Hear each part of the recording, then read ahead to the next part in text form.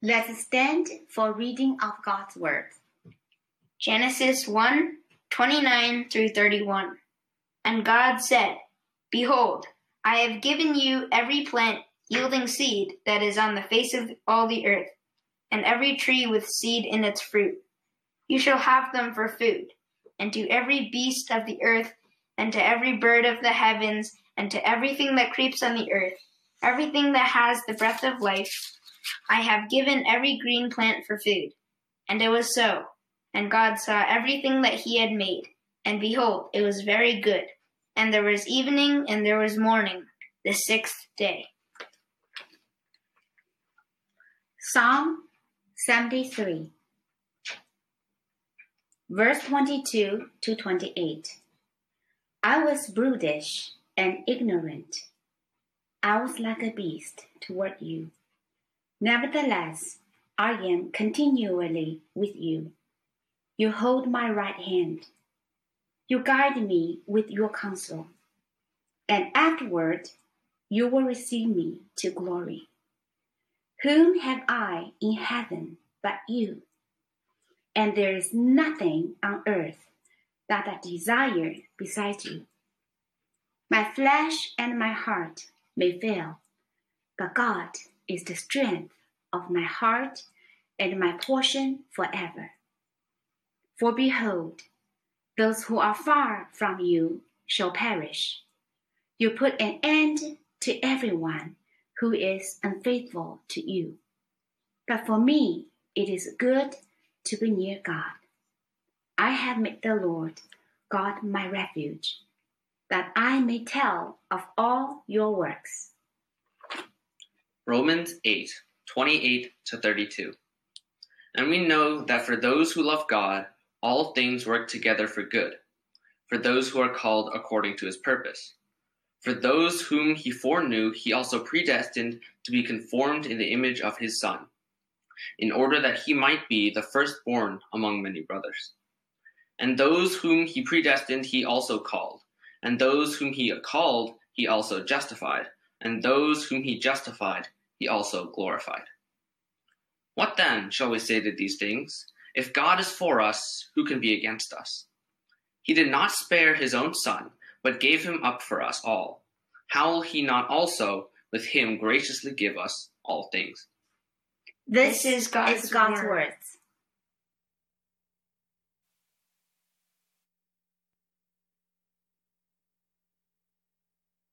Rise and fall on whether or not we trust in God's goodness, whether or not we believe that God is good. If we doubt God's goodness, we will waver in our faith, maybe even deny him. One of the better known biblical scholars left Christianity because he could not believe there was a God, because he looked around the world, saw all the suffering and evil, and therefore concluded there can't be a good God, therefore there isn't a God at all. So he has been challenging Christianity ever since. One of the biggest questions asked is, how can a good and loving God allow the suffering and evil we see around us? For many, it's a rhetorical question. And their answer is, there can't be a good God. There isn't a God. When you leave the goodness of God, your faith will falter. You may even deny him. On the other hand, there are those who endure all sorts of suffering and pain, and yet they cling to the goodness of God. And it transforms their lives so that despite what's happening around them, they live above the circumstances with hope and peace and joy. Where are you this morning? Are you grounded in the goodness of God? Or do you waver, wondering, is he good, as you look around and see what's happening in our world? Let's pray. Our Father, meet us today. Meet each one of us precisely where we are. Bring us to the foot of the cross during this message. Bring us to see your goodness so that we might be grounded, that we might not waver, that we might find our fullness in you and need turn nowhere else. In Jesus' name we pray, amen. Earlier in the service, we cited the New City Catechism about God's creation and about the fact that his creation was good. It was very good. And that's what the first man and woman experienced, God's goodness. But quickly, a serpent came and tempted them, precisely challenging God's goodness. And they fell for it. And we face the same temptations today to question God's goodness. Will we fall for it? What will our response be? What is the remedy that will keep us grounded in the goodness of God? So what we're going to do today is look at first the goodness of God. And secondly, Satan's attack on the goodness of God.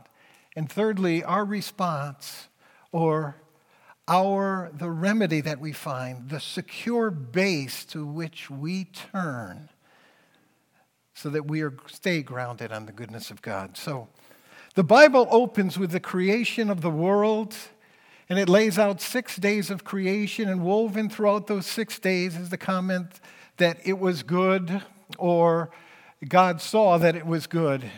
Then the creation culminates in verse 31, and it says, "And God saw everything he made, and behold, it was very good." Creation was very good because the Creator is very good. The creation flows from the very nature of the Creator. As I said a couple of weeks ago, I look at a Picasso painting. I'm only going to understand it when I begin to understand Picasso, because his paintings flow from his very nature, from who he is, his perspective, his values, his life experiences, and so he creates out of that. And so our God created out of whom he is, and he is good. And he was very good to all of creation, especially to the first man and woman. He placed them in a virtual paradise. They had anything they could ever want. They could eat of any tree in the garden.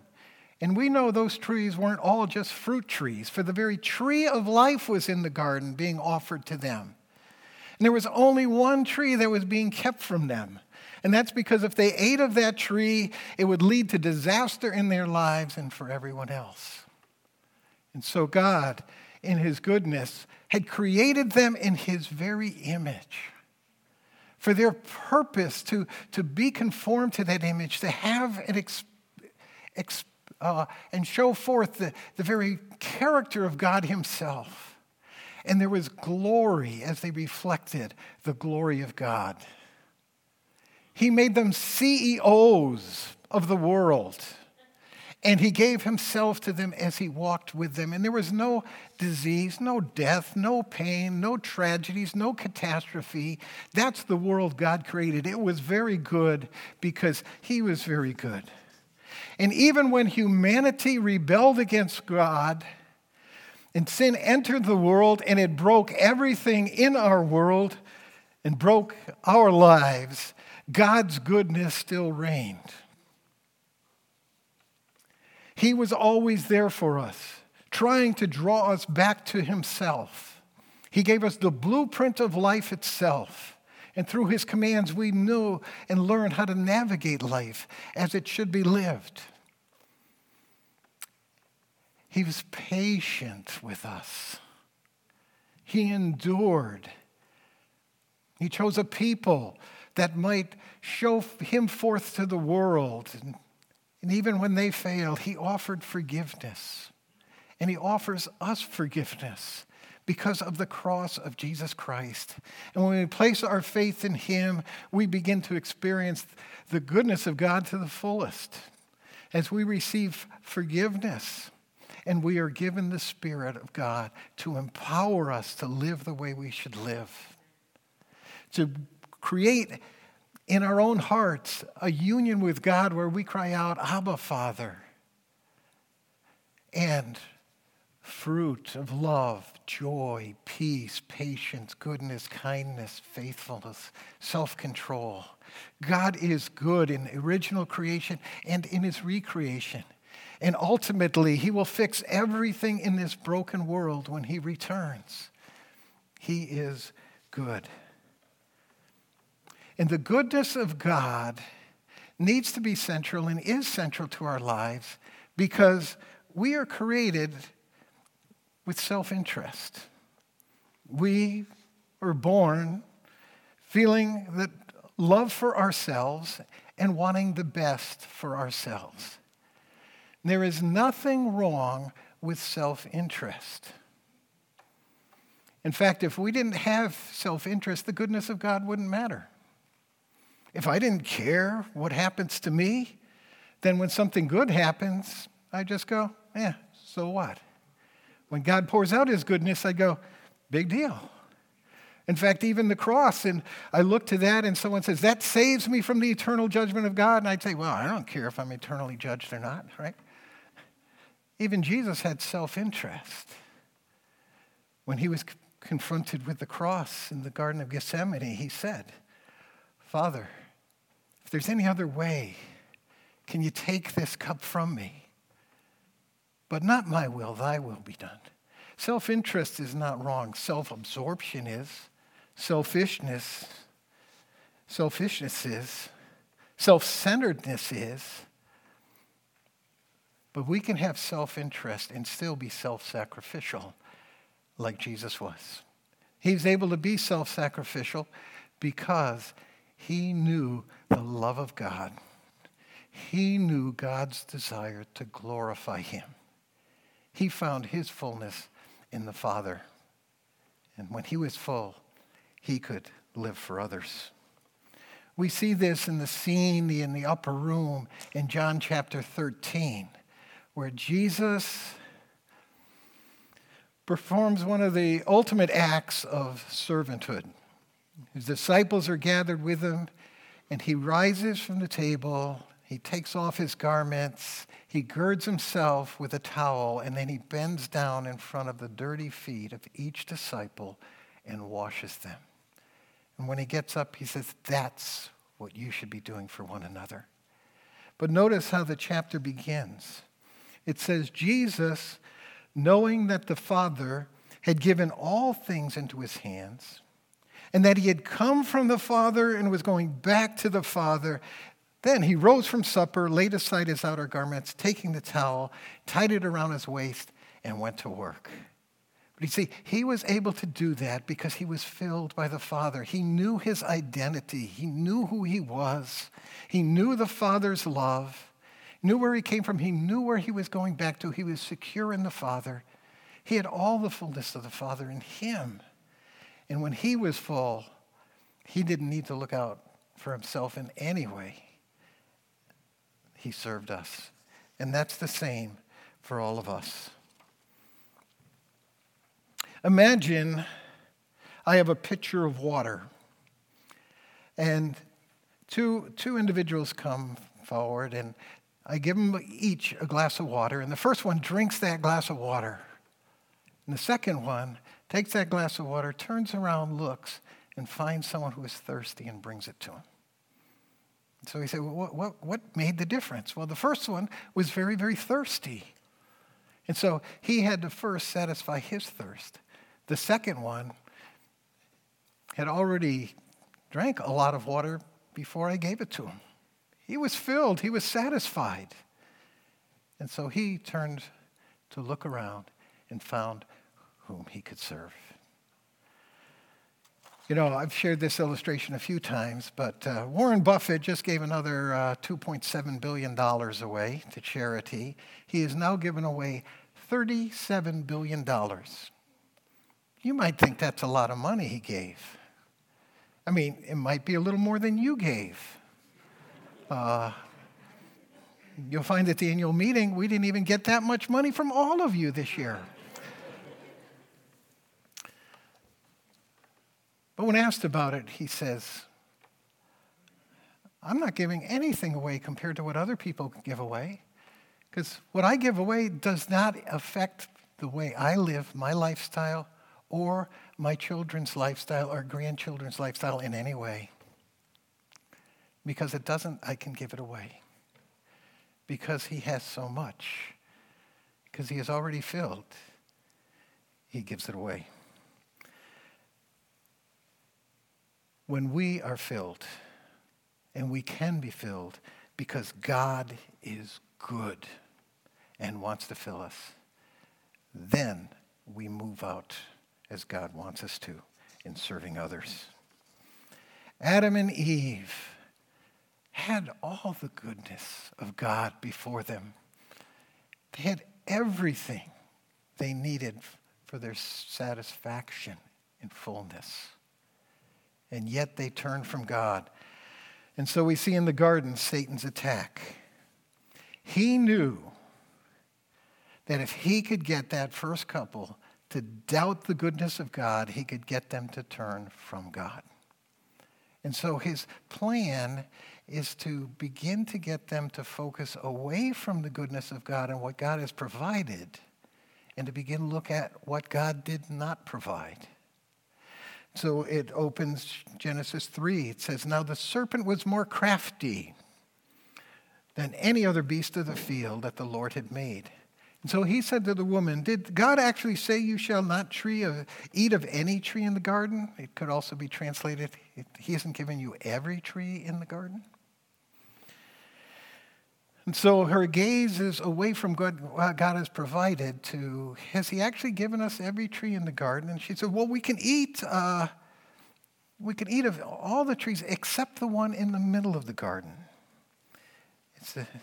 For God said, you shall not eat of the fruit of the tree that's in the midst of the garden, neither shall you touch it lest you die. So God's given us every tree except the one there, and if we eat that, we're going to die. And Satan says, you're not going to die. You don't need to follow God because you're afraid. Don't fall for that, I'm going to get you trick if you don't follow me. You're not going to die. In fact, the tree God is keeping from you, it says, God knows that when you eat of it, your eyes will be opened and you will be like God, knowing good and evil. He's saying, yeah, God's given you a lot, but he hasn't given you the best tree. Because the best tree is that tree he's keeping you from. And if you eat of that, you will be like God. You will be able to fill yourself. You can satisfy yourself independent of God himself. You can have the glory of God by being like him. And she fell for it, and Adam likewise. Satan uses the same tactic on us. When he gets us to look at what we don't have that we really wish we could have. And we forget to look at all that God offers us to fulfill us. And we begin to turn away from him towards those things we think will fill us. Let's go back to the illustration. There's a third person who comes up. And I offer to pour water into his cup. And he says, no, I don't need your water. I'll satisfy my own thirst. And so he goes out and he finds somebody who has a can of soda.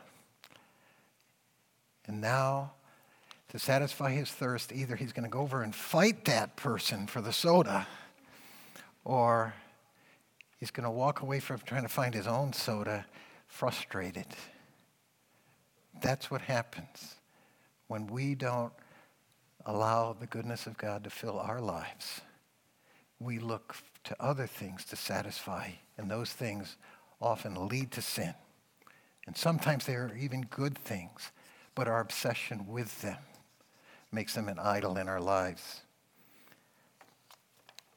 James 4:1 says this, what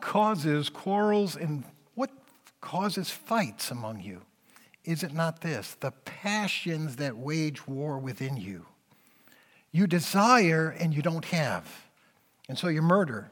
You covet and cannot obtain, so you fight and you quarrel. And see what he's saying here is we have these inner desires that we want fulfilled.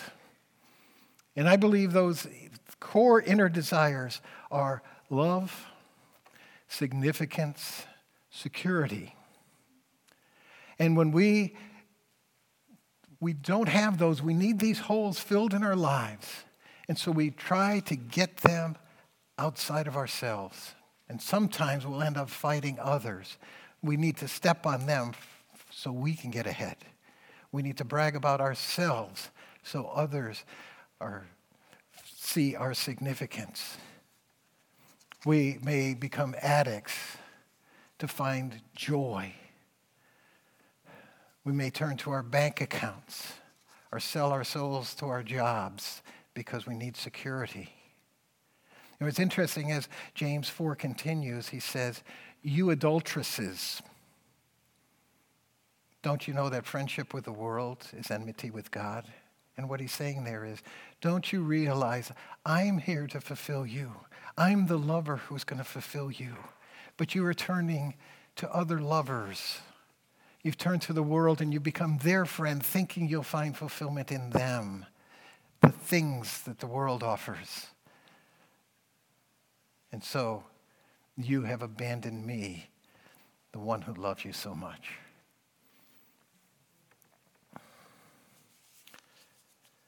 All of this changes when we rest in the goodness of God.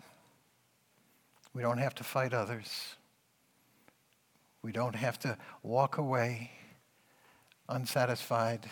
We don't have to seek the sodas of life because we have God's fullness.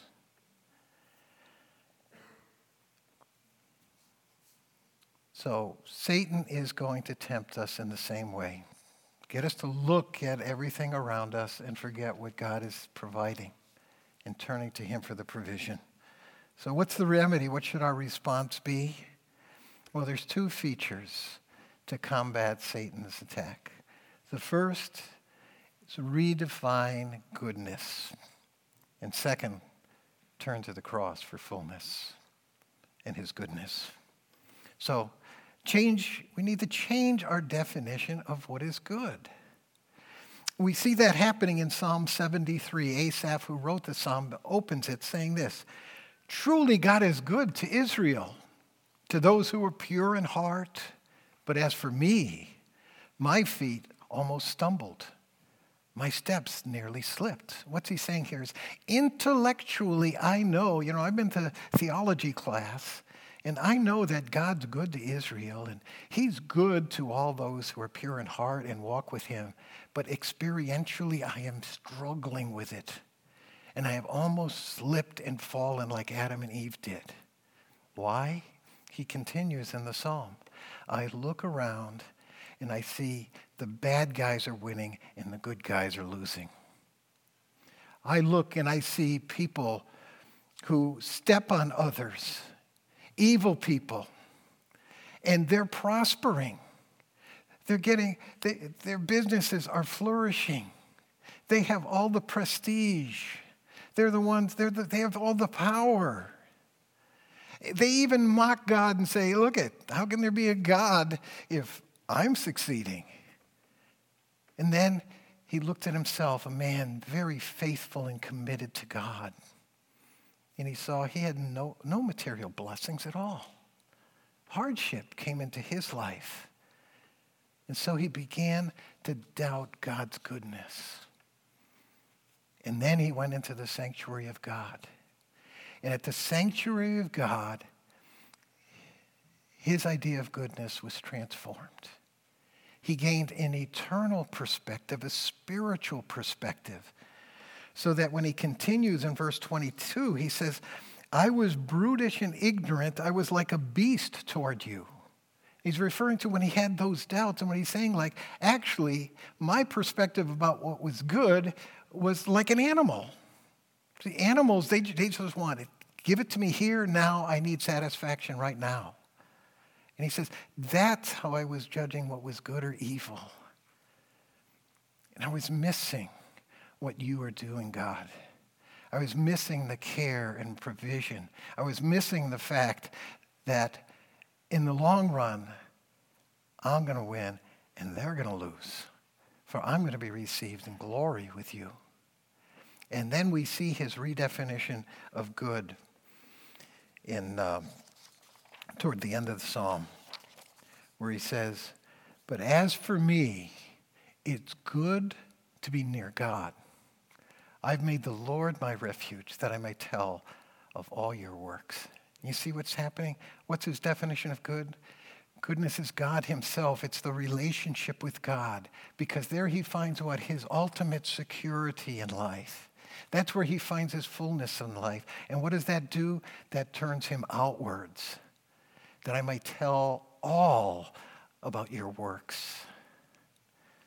You know, Romans 8:28 through 31 expound and expand our understanding of what is good. Many of us know the verse, God causes all things. And we know that for those who love God, all things work together for good, for those called according to his purpose. And for the longest time, I read that verse to say, wow, no matter what happens, it may look bad now, but it's going to turn out good for me. Either I'm going to get what I've wanted eventually, or I'm actually going to get something better than I wanted, because God works all things together for me. Because, of course, I'm the center of the universe, and God's going to work his cosmic plan around what I want. And actually, that's the way I was interpreting it. And I heard others interpret it that way until I heard a speaker in chapel. And he said, God's going to work all things together for his good. And for Christians, our good should be the same as God's good. And if God's working it for his good and our good is the same as his, then it's working for our good. Notice, this promise isn't for everybody in the world. It's for those connected to God and his goodness, those who love God, those called according to his purpose. And then it continues by giving us a picture of good. For those whom he foreknew, he also predestined to be conformed to the image of his Son, in order that he might be the firstborn among many brothers. See, that's what is the ultimate good, is God working in our lives to make us the people we were always meant to be, reflecting the image of God, becoming more and more like Jesus Christ, something that will happen when he returns, and something that is happening to those who love God and are called according to his purpose, aligned with his purposes right now. And so instead of saying, I need everything to go good in my life, I'm saying, Lord, no matter what you bring into my life, may it be developing me and my character so I become more like Christ. Paul had that attitude in Romans 5:3-4. He says, we rejoice in our suffering, knowing that suffering produces endurance, and endurance produces character. And character produces hope, and that hope's not going to disappoint, because the Spirit of God pours God's love into our hearts. When we change the definition of good, we line up with God and his purposes, and that's where we find fulfillment in the way we live out our lives. We need to redefine good, and we need to turn to the cross. The cross is the fountain of life, and it's the ultimate display of his goodness. Remember I talked about the 3 holes in our lives? Love, significance, security. How do we know how much God loves us? God demonstrates his love, that while we were yet sinners, Christ died for us. Is there a love greater than that? To be loved by the Father so much that he gave his own Son's life for us. To be loved so much by Jesus Christ, he would endure all sorts of torture for us. That's love. Let that fill our hearts. Significance, how valuable am I? Well, what's God willing to pay for me? Not gold, silver, precious stones, but the very life of his Son. There's nothing more valuable in the universe, nothing to compare with value than the life of the Son of Jesus Christ. And God says, you are so valuable to me, I purchase you with his life. In security, well, one, no matter what happens to us because of the cross, we are going to live with God forever in his paradise. But even now, we can trust God. We read in verse 32. What shall we say to these things? If God is for us, who can be against us? He who did not spare his own Son, but gave him up for us all, how will he also not with him graciously give us all things? What he's saying is, he's given you the ultimate gift. He's poured out everything for you. So now is he going to withhold little things from you? We can trust God is good. We can trust he is going to provide what we need in life because of the cross of Jesus Christ.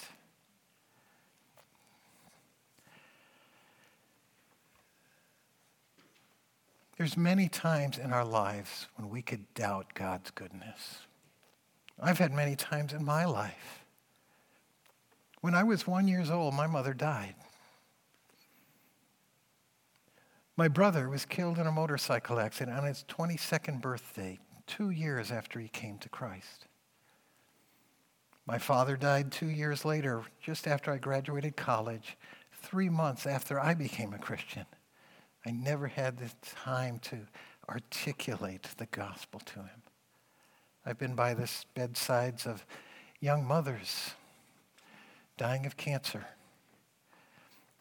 There was an 18-year-old boy who drowned on one of our church retreats when I was at another church. Look around the world right now with pandemics, the hate within our country, the terrorism, and I can look at all these things and doubt God's goodness, but there's one place I go where I can never, ever doubt the goodness of God, and that's at the foot of the cross of Jesus Christ. Because I see there that he took all the suffering, all the evil of this world, and put it on his shoulders and bore it so that he could cry out, had to cry out, my God, why have you forsaken me? Because of us, because of our evil. When we ask the question, why does God allow such suffering and evil if he's so loving and good? All I'd say is, he is more concerned about the suffering and evil in our world than we are because he did something about it. He gave the life of his Son. He is brokenhearted over this world, but he's allowed it to take place for a season so that we might turn to the cross, the solution to all.